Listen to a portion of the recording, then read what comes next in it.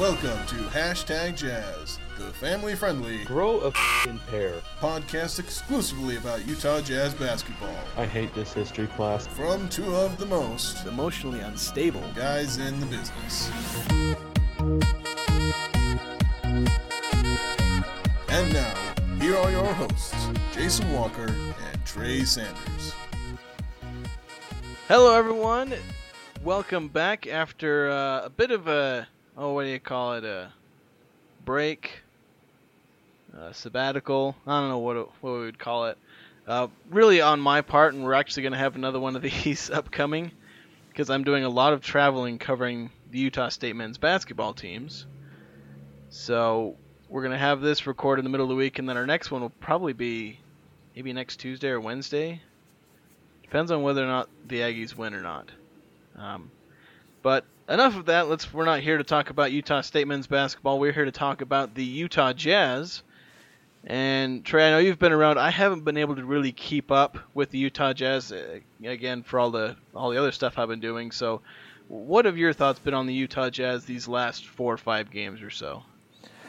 Oh, they bleed together. But like after we recorded, I mean, we were up against New Orleans, and I thought for sure we were going to win that game. We blew the lead, but in traditional Jazz fashion, we kind of got not complacent, but I guess comfortable in some of that stretch there. I mean, we lost to Memphis again. Like, my goodness.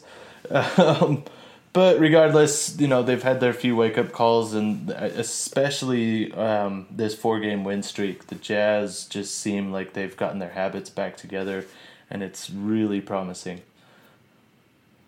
Yeah, and I think when you look at it, I mean, obviously the losses to New Orleans and Memphis, definitely never good, but then during this win streak, not the most impressive opponents, but they're not necessarily, the worst of the NBA. Well, the Phoenix Suns kind of are. Although they were kind of surging, I think, when the Jazz faced them, if I remember correctly. Devin Booker was having a crazy stretch, averaging, I think, close to 30 points a game for, a 8 or so game stretch. Then the Timberwolves aren't really slouches. I think the Timberwolves are still technically in playoff contention. Yeah, barely. I mean, they're like 8 games out or 9 games out of the playoffs, but they're one of 3 teams out of the playoffs that haven't been eliminated yet. And then Brooklyn and Washington, yes, they're in the Eastern Conference, and neither are super impressive, but I think they're both near or around the playoffs. Let's see. Well, where's the standings at? Yeah. Brooklyn's in the playoffs. The Wizards are not. Neither are, pushovers. And so it's really nice to see the Jazz, like you said, get into some of their habits, play their good defense, play their efficient offense, get really good stuff out of Rudy Gobert, Donovan Mitchell. We'll get to Dante Exum later. Donovan Mitchell played really well over this stretch. And Rudy Gobert actually got the Player of the Week award for this last week for his performances where the Jazz went 3-1 against the Thunder, Suns, Timberwolves, and Nets. So, just absolutely really good job by Rudy Gobert. I mean, it was, 16.5 points, 15.5 rebounds, almost 2.5 blocks over a 4-game stretch. That's prime Rudy Gobert right there. How much does he really impact the Jazz, do you think, in terms when he's playing well on offense? How much do you think that really helps the Jazz? He's playing really well on both sides of the ball like he has these last few games. Enormously. You got your center who's not known for his offense hurting you. So at that point now you need to start trying to stop him, and then that in turn frees up everybody else. Because now all of a sudden he becomes a focal point of stopping him on defense. He's not going to wow you with post-up moves by any stretch, but the Jazz are just so good at getting a lane for him to use, and he's so good at setting that screen that all he has to do is cut to the basket, and if that lane is open for him, he's got the ball waiting for him at the top of the rim. Yeah, and I think what it really does is obviously it helps him get points, and if you can have an avenue for getting points, even if it is through a guy like Rudy Gobert who's not going to be an isolation scorer. But I mean, also, when you watch Joe Ingles run the pick and roll, and I think we talked about this in our last podcast, there is no earthly reason why Joe Ingles should be able to get to the rim and finish on you with an open layup. Like, no reason whatsoever. It should not happen. But he does it like 3 or 4 times a game. And it's because of guys like Rudy Gobert and Derek Favors that have that gravity, and that's, I think, one of the biggest things that Rudy Gobert creates is gravity. When Joe Ingles is going to the rim, you think, is he going to pass? Like, you see when he runs the pick and roll, he does the same move each time. He does that little fake with the ball, and then he lays it up, or he actually does lob it up. And so it's, Rudy Gobert's creating offense without necessarily creating offense, if that makes any sense whatsoever. Without the ball in his hand, yeah. No, I get you. Yeah. Yeah. So, and that's one of the reasons why, so many people say, well, Rudy Gobert's not good on offense. It's like, well, by a traditional sense of the word, no.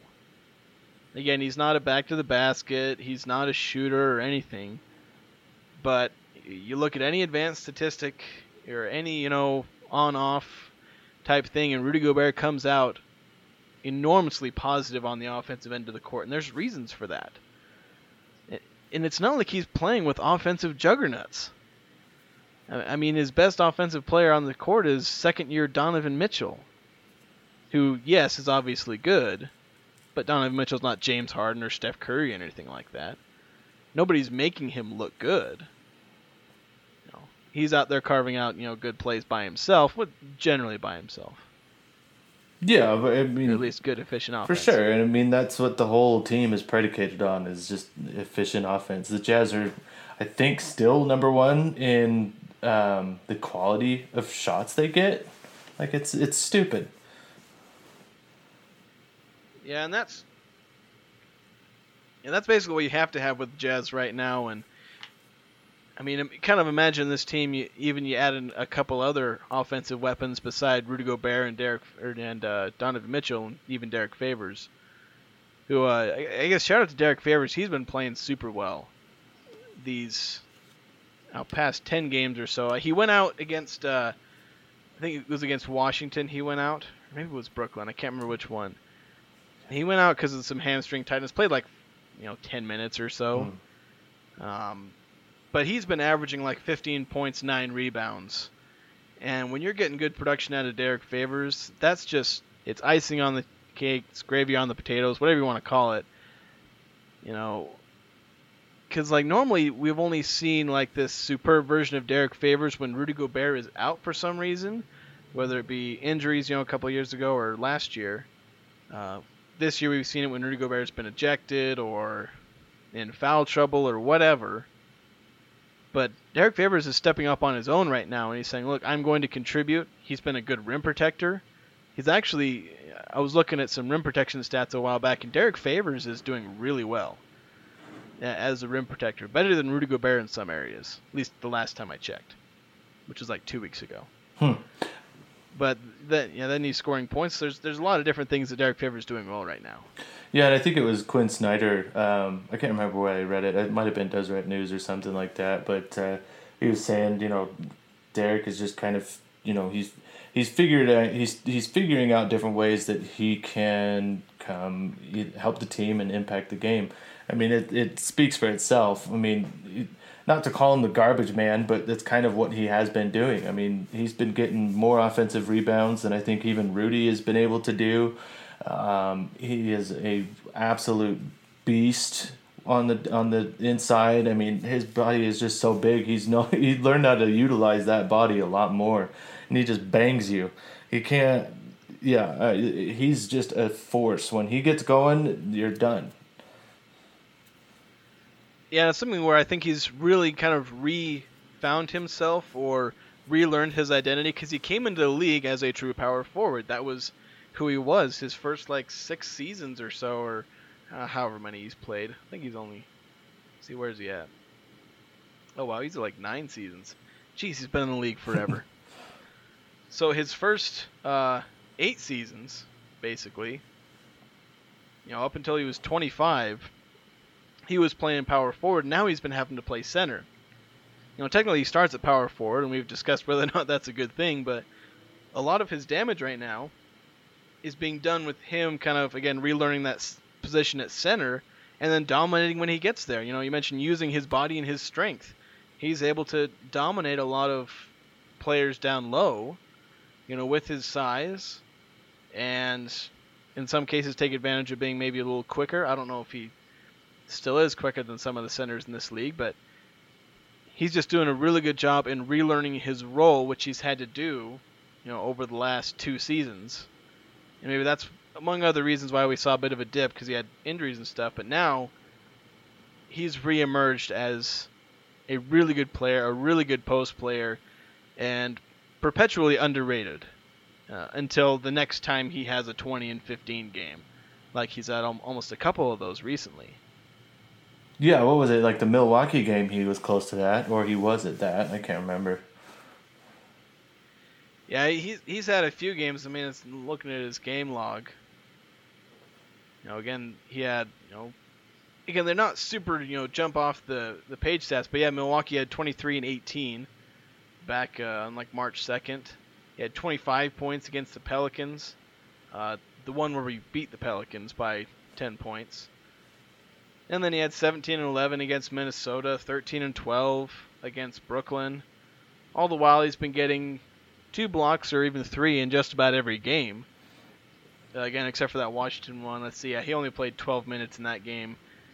Although he still got 4 points, 4 rebounds, and a block. He's producing no matter how much time he gets, man. What game was it? He got like 7 assists. 7? Yeah, it was Phoenix. Yeah, he had 18.7 rebounds and just randomly 7 assists, which I think is a career high. Might be. I don't know, but I mean, Yeah, you never see Favors really pass it, but he's always been a willing passer for sure.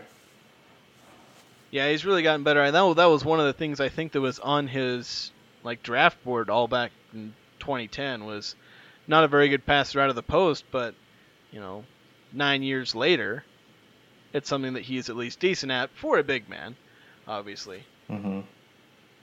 He's never going to be John Stockton out there whipping passes around the court. He's not a Jokic. Yeah, just imagine. Just had a mental picture of Derek Favors doing one of those like Magic Johnson, like going down the court and just singing no-look passes over to the corner. I don't think we'll ever see that. Or like a Donovan Mitchell baseball pass, like. Just... Be the most awkward looking thing we would ever see. I don't know if Derek Favors played baseball or not. I imagine, I don't know if it'd be easy for a guy who was probably 6'8", 6'9" in high school to play baseball. If he was that height, but... Yeah, I mean, in high school he would have been somewhere like, by like junior, senior year, he would have been like 6'7", 6'8" at least. You're usually getting close to done growing by those years, at least if you're a guy. You never know. Some people go through crazy growth spurts. All right, so we're going to move on to a less exciting topic. Now, this is mostly blown over, but we kind of missed the window a little bit because of me. But we did want to talk about it because there's a few things I think both of us have to say, and that was the whole Russell Westbrook thing and the should call it a debacle because that was just insane. And if you've been living under a rock, Russell Westbrook got in a row with a fan in the stands who supposedly said something racist to Russell Westbrook. We don't really know what he said. There's conflicting reports, but evidence seems to suggest that he said something he shouldn't have. And then Russell Westbrook, in response, you know, he ended up saying he would F up the dude and his wife. Just absolutely ugly by all accounts.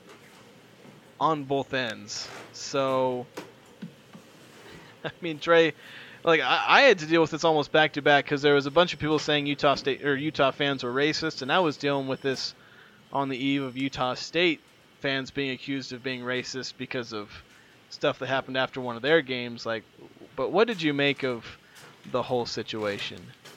Well, it's not a good situation, that's for sure.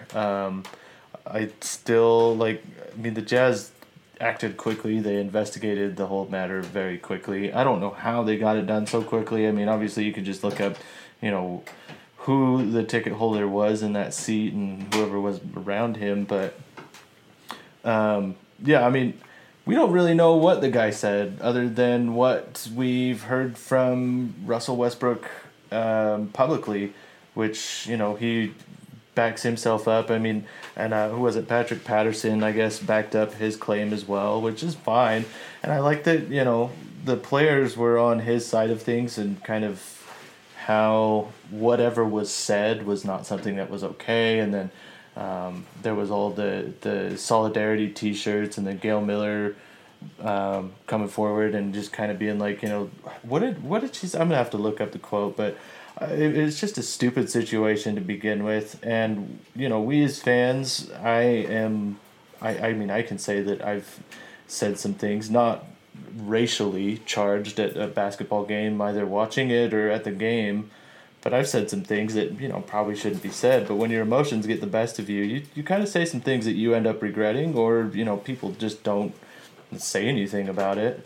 And I think that's what kills me the most, is that nobody around him, if there was something said that was racially charged or was directed at him as a derogatory statement, why didn't anybody say anything? And why did the guy only get a warning card the one time, and then at the end of the game, he gets a lifetime ban?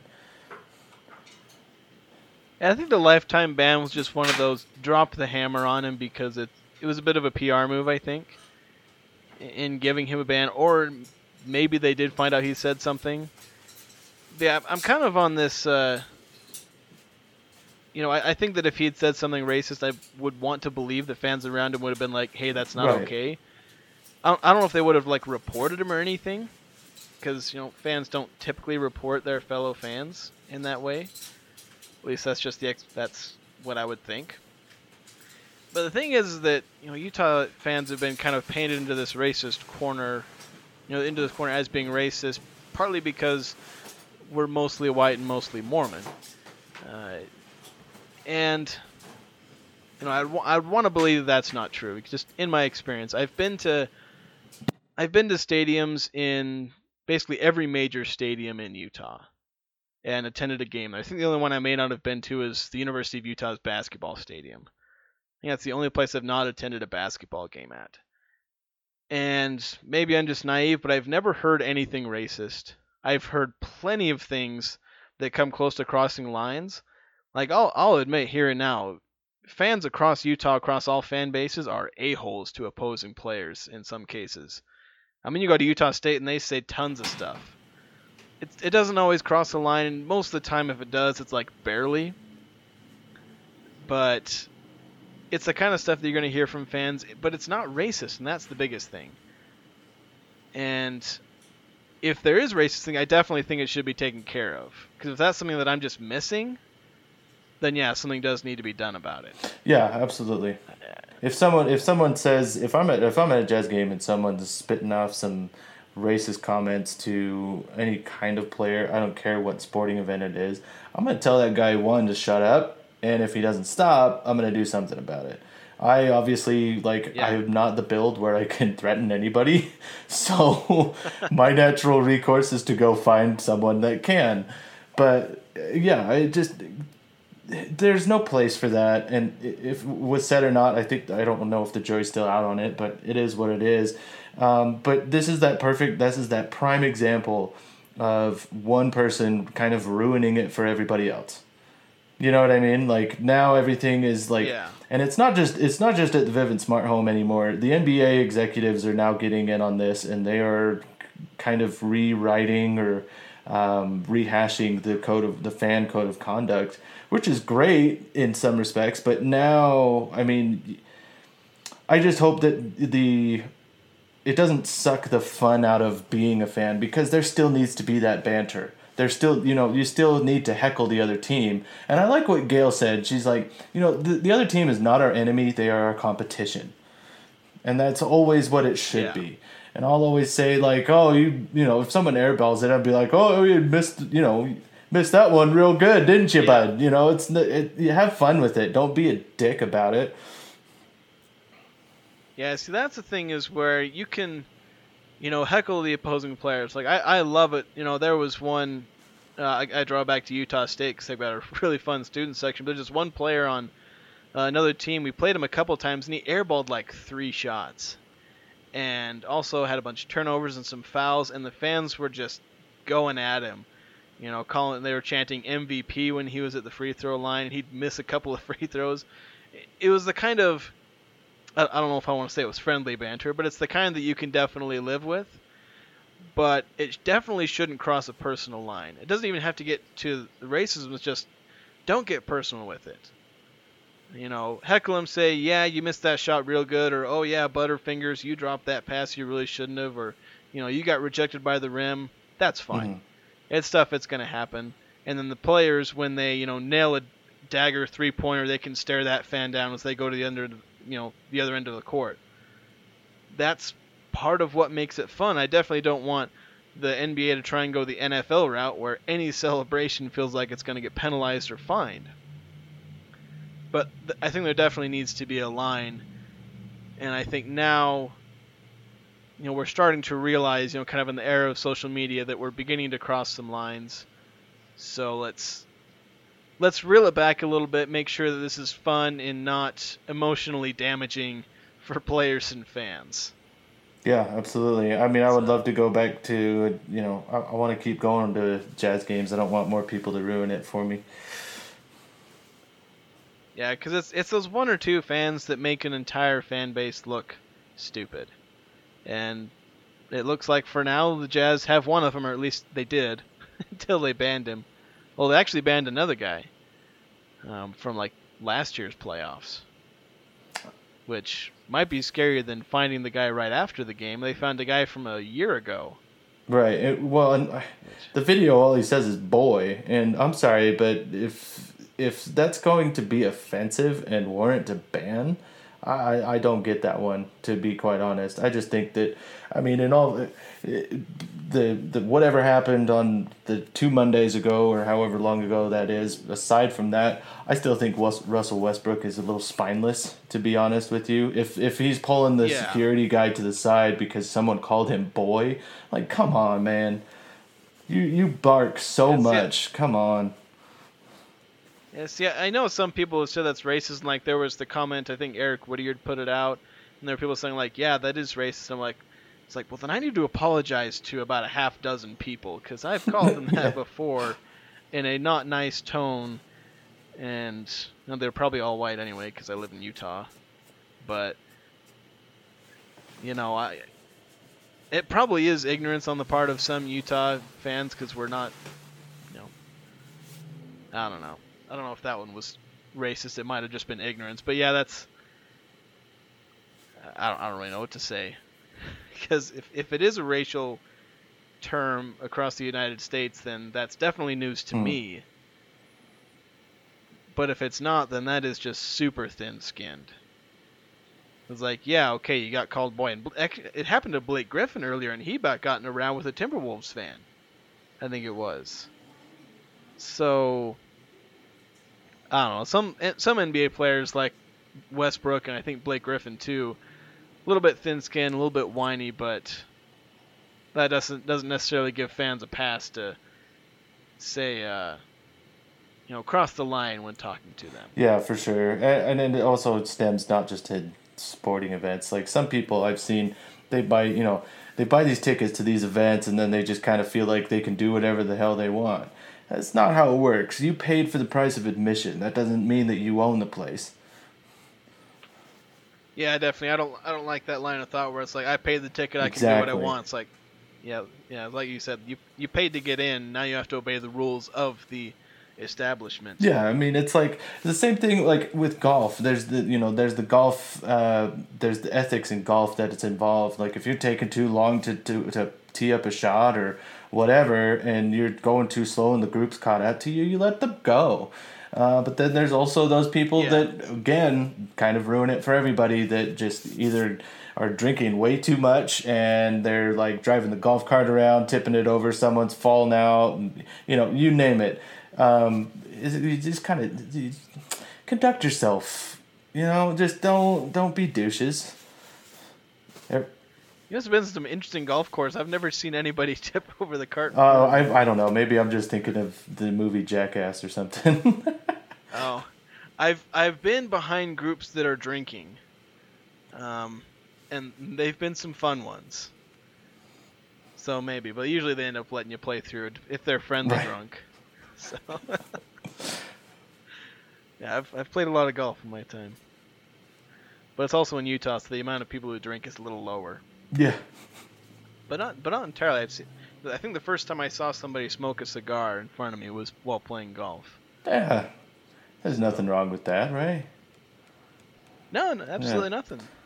You're out there to relax. Golf is a relaxing sport, so do what you want to relax. Be it drink, smoke, or scream at the ball as it goes the wrong way. Whatever. That's the third one's usually mine. I think the last 4 or 5 times I've sworn is while playing golf. Oh. And I don't swear very often. That's supposed to be a relaxing sport, you said. It's supposed to be, but not necessarily. I play sports to relax, and I get golf is probably the one I get the most frustrated in. Like, I probably relax more in basketball because it's like, well, I already know I suck at basketball, so you've accepted it. Yeah, I haven't quite accepted that I suck at golf because I always think I'm trying to get better. Because it's like the one sport that, like, with basketball and soccer and all that, it's like, you know what, my prime years are past me. I can live with that. Or, well, I'm still kind of in them, but I'm overweight, so the better in shape years are past me. And, like, all the high school and all that, like, I'm never getting on any teams in those. But golf is a sport that I can play till I'm almost dead. Yeah. I mean, my grandpa is still playing golf, and I think he turned 80 or something around there.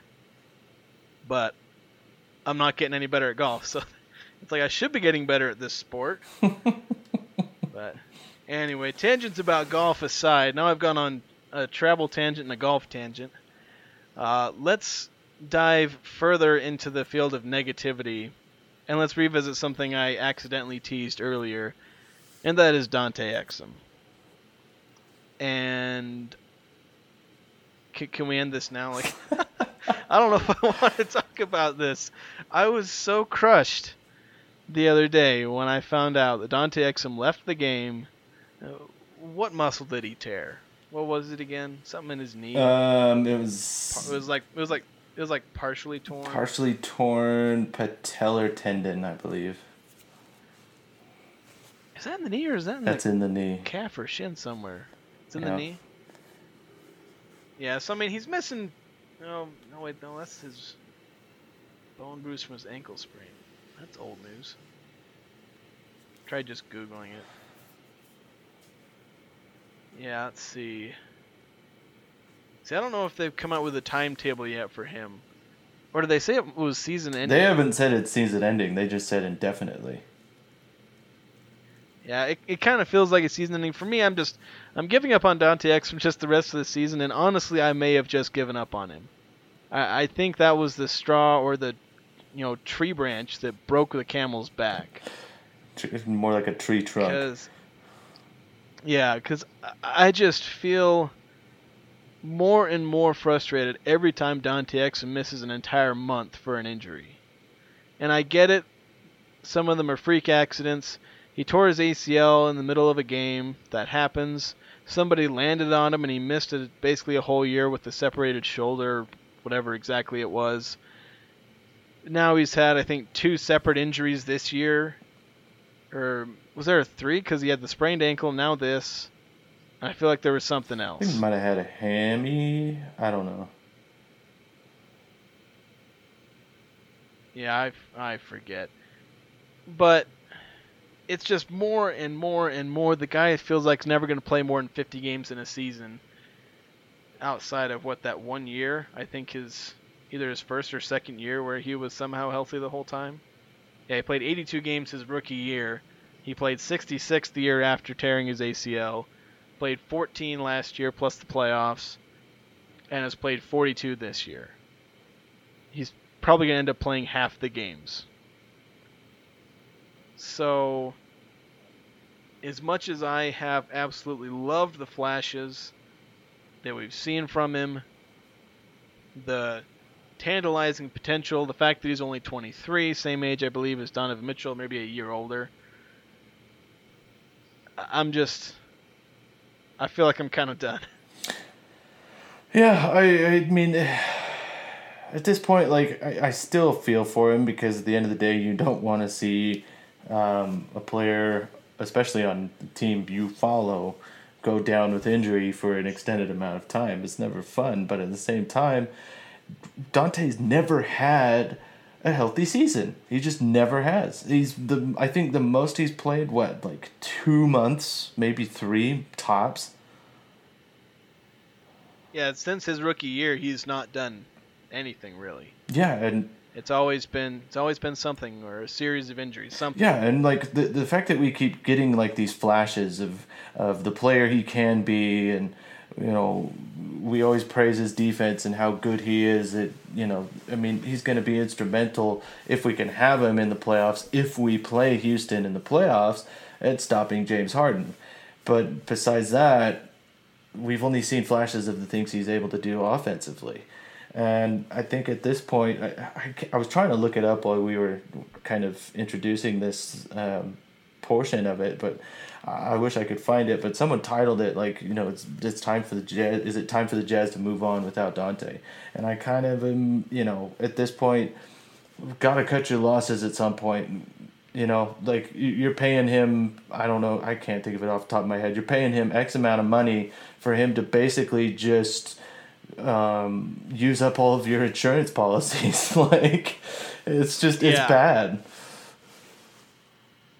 Yeah, so they're paying him $9.6 per year until the 2020 and 2021 season. No, that was a mouthful to say. Yeah, so I kind of am on that where, I mean, 9.6 isn't a huge amount of money, but yeah, for a guy who won't stay on the court, it is extremely frustrating. And even when he is healthy, Quinn Snyder's not using him. So often he gets out there, has this spurt like for 4 minutes or 3 minutes, maybe he commits a turnover, misses a shot, and suddenly he's out of the game. He has a really short leash. And it's like, okay, if you can't use him right, you're paying him more money than he's worth, to you guys at least. Maybe he's worth more to another team. And if he's constantly injured, then it's like, well, yeah, maybe you should move on. It's like, for as much as I love Dante Exum, I think both of us, like what Dante Exum can bring if he were to actually develop. But he's not developing Utah, one, because he's not getting enough minutes, be it, whether or not Quinn Snyder just doesn't like him, but he's also sitting behind an NBA starting point guard in Ricky Rubio. And it's like, okay, if he's not going to have minutes to develop and you don't plan on developing him, let's just move on. Let's spend that $9.6 million on somebody else. Maybe a veteran backup point guard. Yeah. Or whoever you want to spend that $9.6 million on, or whatever it is. Yeah, and I can't put the blame on the training staff or the medical staff because they're one of the best in the industry. I mean, I don't know. We keep getting these hamstring injuries. Do we need a new hamstring doctor? Something. But I don't know. I mean, is it something that he's doing where he's just kind of not taking care of himself outside of training and practice? I don't know. I mean, when you rehabilitate a sprained ankle, obviously your focus is on the ankle, so you can't really pay attention to the other things. But I don't really know. I can't even pretend to have an answer to this because at the end of the day, I want to see him succeed. I want to see him succeed here. But oh my gosh, it's almost a waste of time and money at this point. Yeah, and I would like to see, at this point, let's get Dante Exum on another team. It's kind of like what I'd said with Derek Favors. Like, if he's going to grow, it's going to have to be somewhere else. And as much as I'd like to see Exum and Favors succeed on the Jazz, I mean, especially in Dante Exum's case, probably should go somewhere else to thrive. It was kind of like with Kyle Korver. Kyle Korver really came into himself when he went to Atlanta and became one of the best shooters of the modern era and potentially of all time. But he was really limited in Utah because Jerry Sloan just was really old school, not into taking tons of threes. And Atlanta kind of accepted that modern role. I mean, Paul Millsap, when he went to Atlanta, started taking a bunch of threes, really expanded his game. So, and it's kind of like when the Jazz bring somebody in. The Jazz brought in Jay Crowder, and Jay Crowder is able to expand his game and his role and really help the Jazz. And there's probably a couple more examples of that that I can't think of off the top of my head. But sometimes you just need a new team, a new situation, and it's a better fit somewhere else. Players have left the Jazz and fit better, and players have come to the Jazz and fit a lot better. It's just the way it goes. Yeah, and it's like a kind of weird because the Jazz are so good at developing players that, Dante has not been developing. Most of that is obviously because he keeps getting injured, and there's really nothing you can do about that. But I just know that if Dante were to leave at whatever team he goes to, man, is he going to be a problem for us if he's going to stay healthy on another team, and he's just going to light up the scoreboard suddenly, and then every time he plays the Jazz, we're going to lose. Yeah, he's going to leave, and he's going to have 4 straight seasons of 82 games and 15 to 20 points a game and 6 assists. And he'll suddenly develop a 3-point shot, start shooting 38% from 3. Yeah, that sounds about right. I'll go to the Lakers or something. I might puke. Oh. I don't know that'd be really I want hard. to keep liking Dante. I don't want to dislike Dante. Yeah. It was like when LeBron James went to the Lakers. I still kind of... Well, I would root for LeBron James over the Warriors. I don't know if that counts as liking LeBron James. And I liked that he led Cleveland to a championship. But when he went to the Lakers, it was like, yeah, I'm done with that. I'm not rooting for him anymore. Right. And now I can gleefully dance on the Lakers' grave as they spiral out of control this season. But yeah, if Dante went to the Lakers, I don't know if I could handle that, because he's a guy I like to root for, no matter where he ends up. Even if Ricky Rubio, Derek Favors, or whatever, pretty much every player on this Jazz team right now, I think, if they went somewhere else, I would definitely keep rooting for them. Yeah. Kind of like I still root for Alec Burks. I think I've already forgotten where he's at. Is he on the Kings now? I think he went to Sacramento. Yeah, I think I mentioned that he was wearing Tyreke Evans' number 12 or something like that. And then Rodney Hood, where did he? Portland. He's on Portland. Yeah, so I'm not doing a good job keeping tabs on him, but I'd still root for him because I liked both those players. For sure. But yeah, pretty much everybody on this team, from Donovan Mitchell to Kyle Korver, Rudy Gobert. It would hurt to see them on other teams, but I'd still root for them. Although I never want to see Joe Ingles on another team. Yeah, because we get to enjoy Joe Ingles for what he is, and yeah, I think it was even oh my gosh, what's his name? He does his TNT broadcasts every now and then. How did I forget his name? Played for the Pacers forever. Yes. Reggie Miller? Reggie Miller said it best. He's like, I would have loved to play with him, but never against him. Yeah, that's kind of the way it is. He's the player that you love to have on your team, but you will hate his guts if he's on the other team. And yeah, that's why nobody else can have Joe Ingles. Just nope, and yeah. nope. Well, I don't think we'll get rid of him. He'll retire here. I really hope so.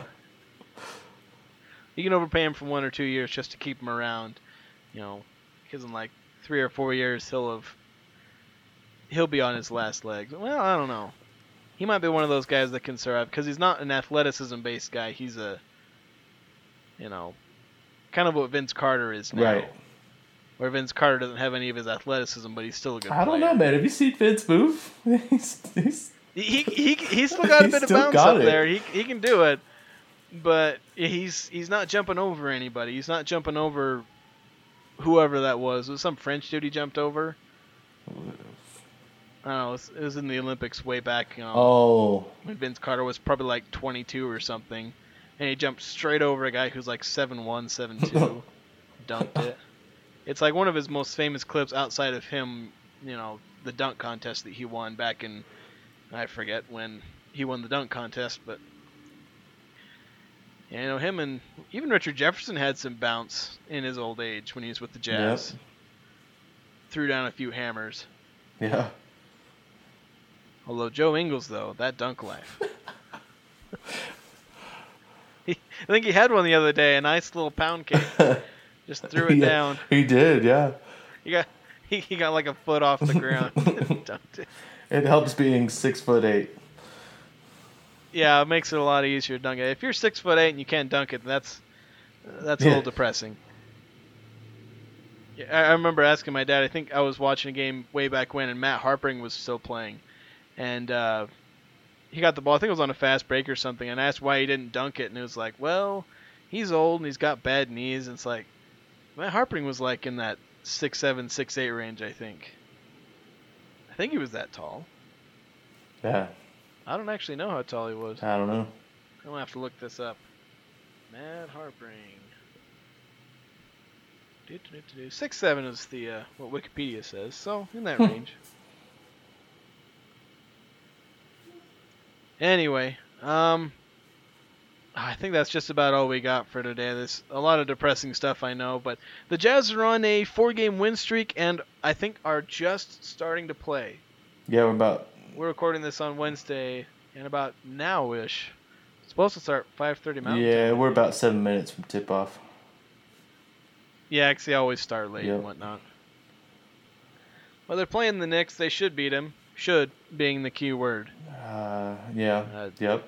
Should. That's the thing, is like this time of the year, it's just like, you know, all the lottery teams, they just all of a sudden, they come to play. I don't know what it is. They just play spoiler, I guess. I don't really know. But Yeah, I mean, Emmanuel Mudiay will probably go for 38 points tonight. And just go insane. Or Noah Vonleh or whoever. well, not if Donovan Mitchell has a crazy night. Yeah. Did he have a good night against the Knicks? Wasn't one of his really good games against the Knicks? I don't know, but I mean, superstars or all-stars in general usually play well in Madison Square Garden, so Yeah. Yeah, that'll be really nice. So, we'll see if the Jazz get the win. Pretty much everybody who's usually healthy is healthy for this game. Dante Exum, obviously, is out there. But Derek Favors is playing. At least that's what I heard, even though I think he was probable or doubtful after leaving the Washington game, but since I think it's been a couple of days, he's ready to go. Hammy's not bothering him today. Yeah. So hopefully we don't have another time where the recording curses the team and they end up losing. well, Like last time with the Pelicans. yeah. All right, so that'll be it. Again, there's not going to be a podcast this upcoming Sunday. We might, depending on, again, whether or not Utah State wins, we might end up recording like that Tuesday or again on Wednesday. So look for it. Hopefully we don't have too many more of these breaks. And hopefully the Jazz keep winning because they're on one of those win streaks now.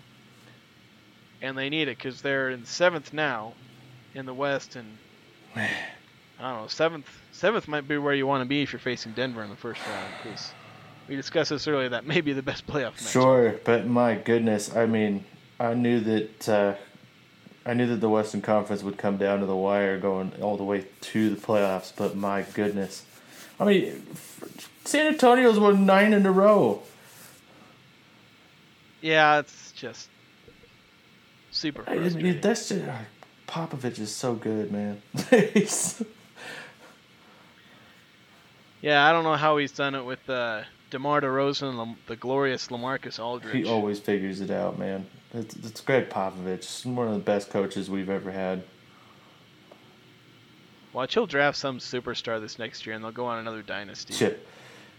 Just like at 25 or wherever they end up, he'll draft some guy, and it'll be the next Kawhi Leonard or Giannis or LeBron or whatever. Something like that. Something insane. But anyway, we will talk to you hopefully this upcoming week at some point. TBD, to be determined. Yada, yada, yada. Thanks so much for listening, everybody.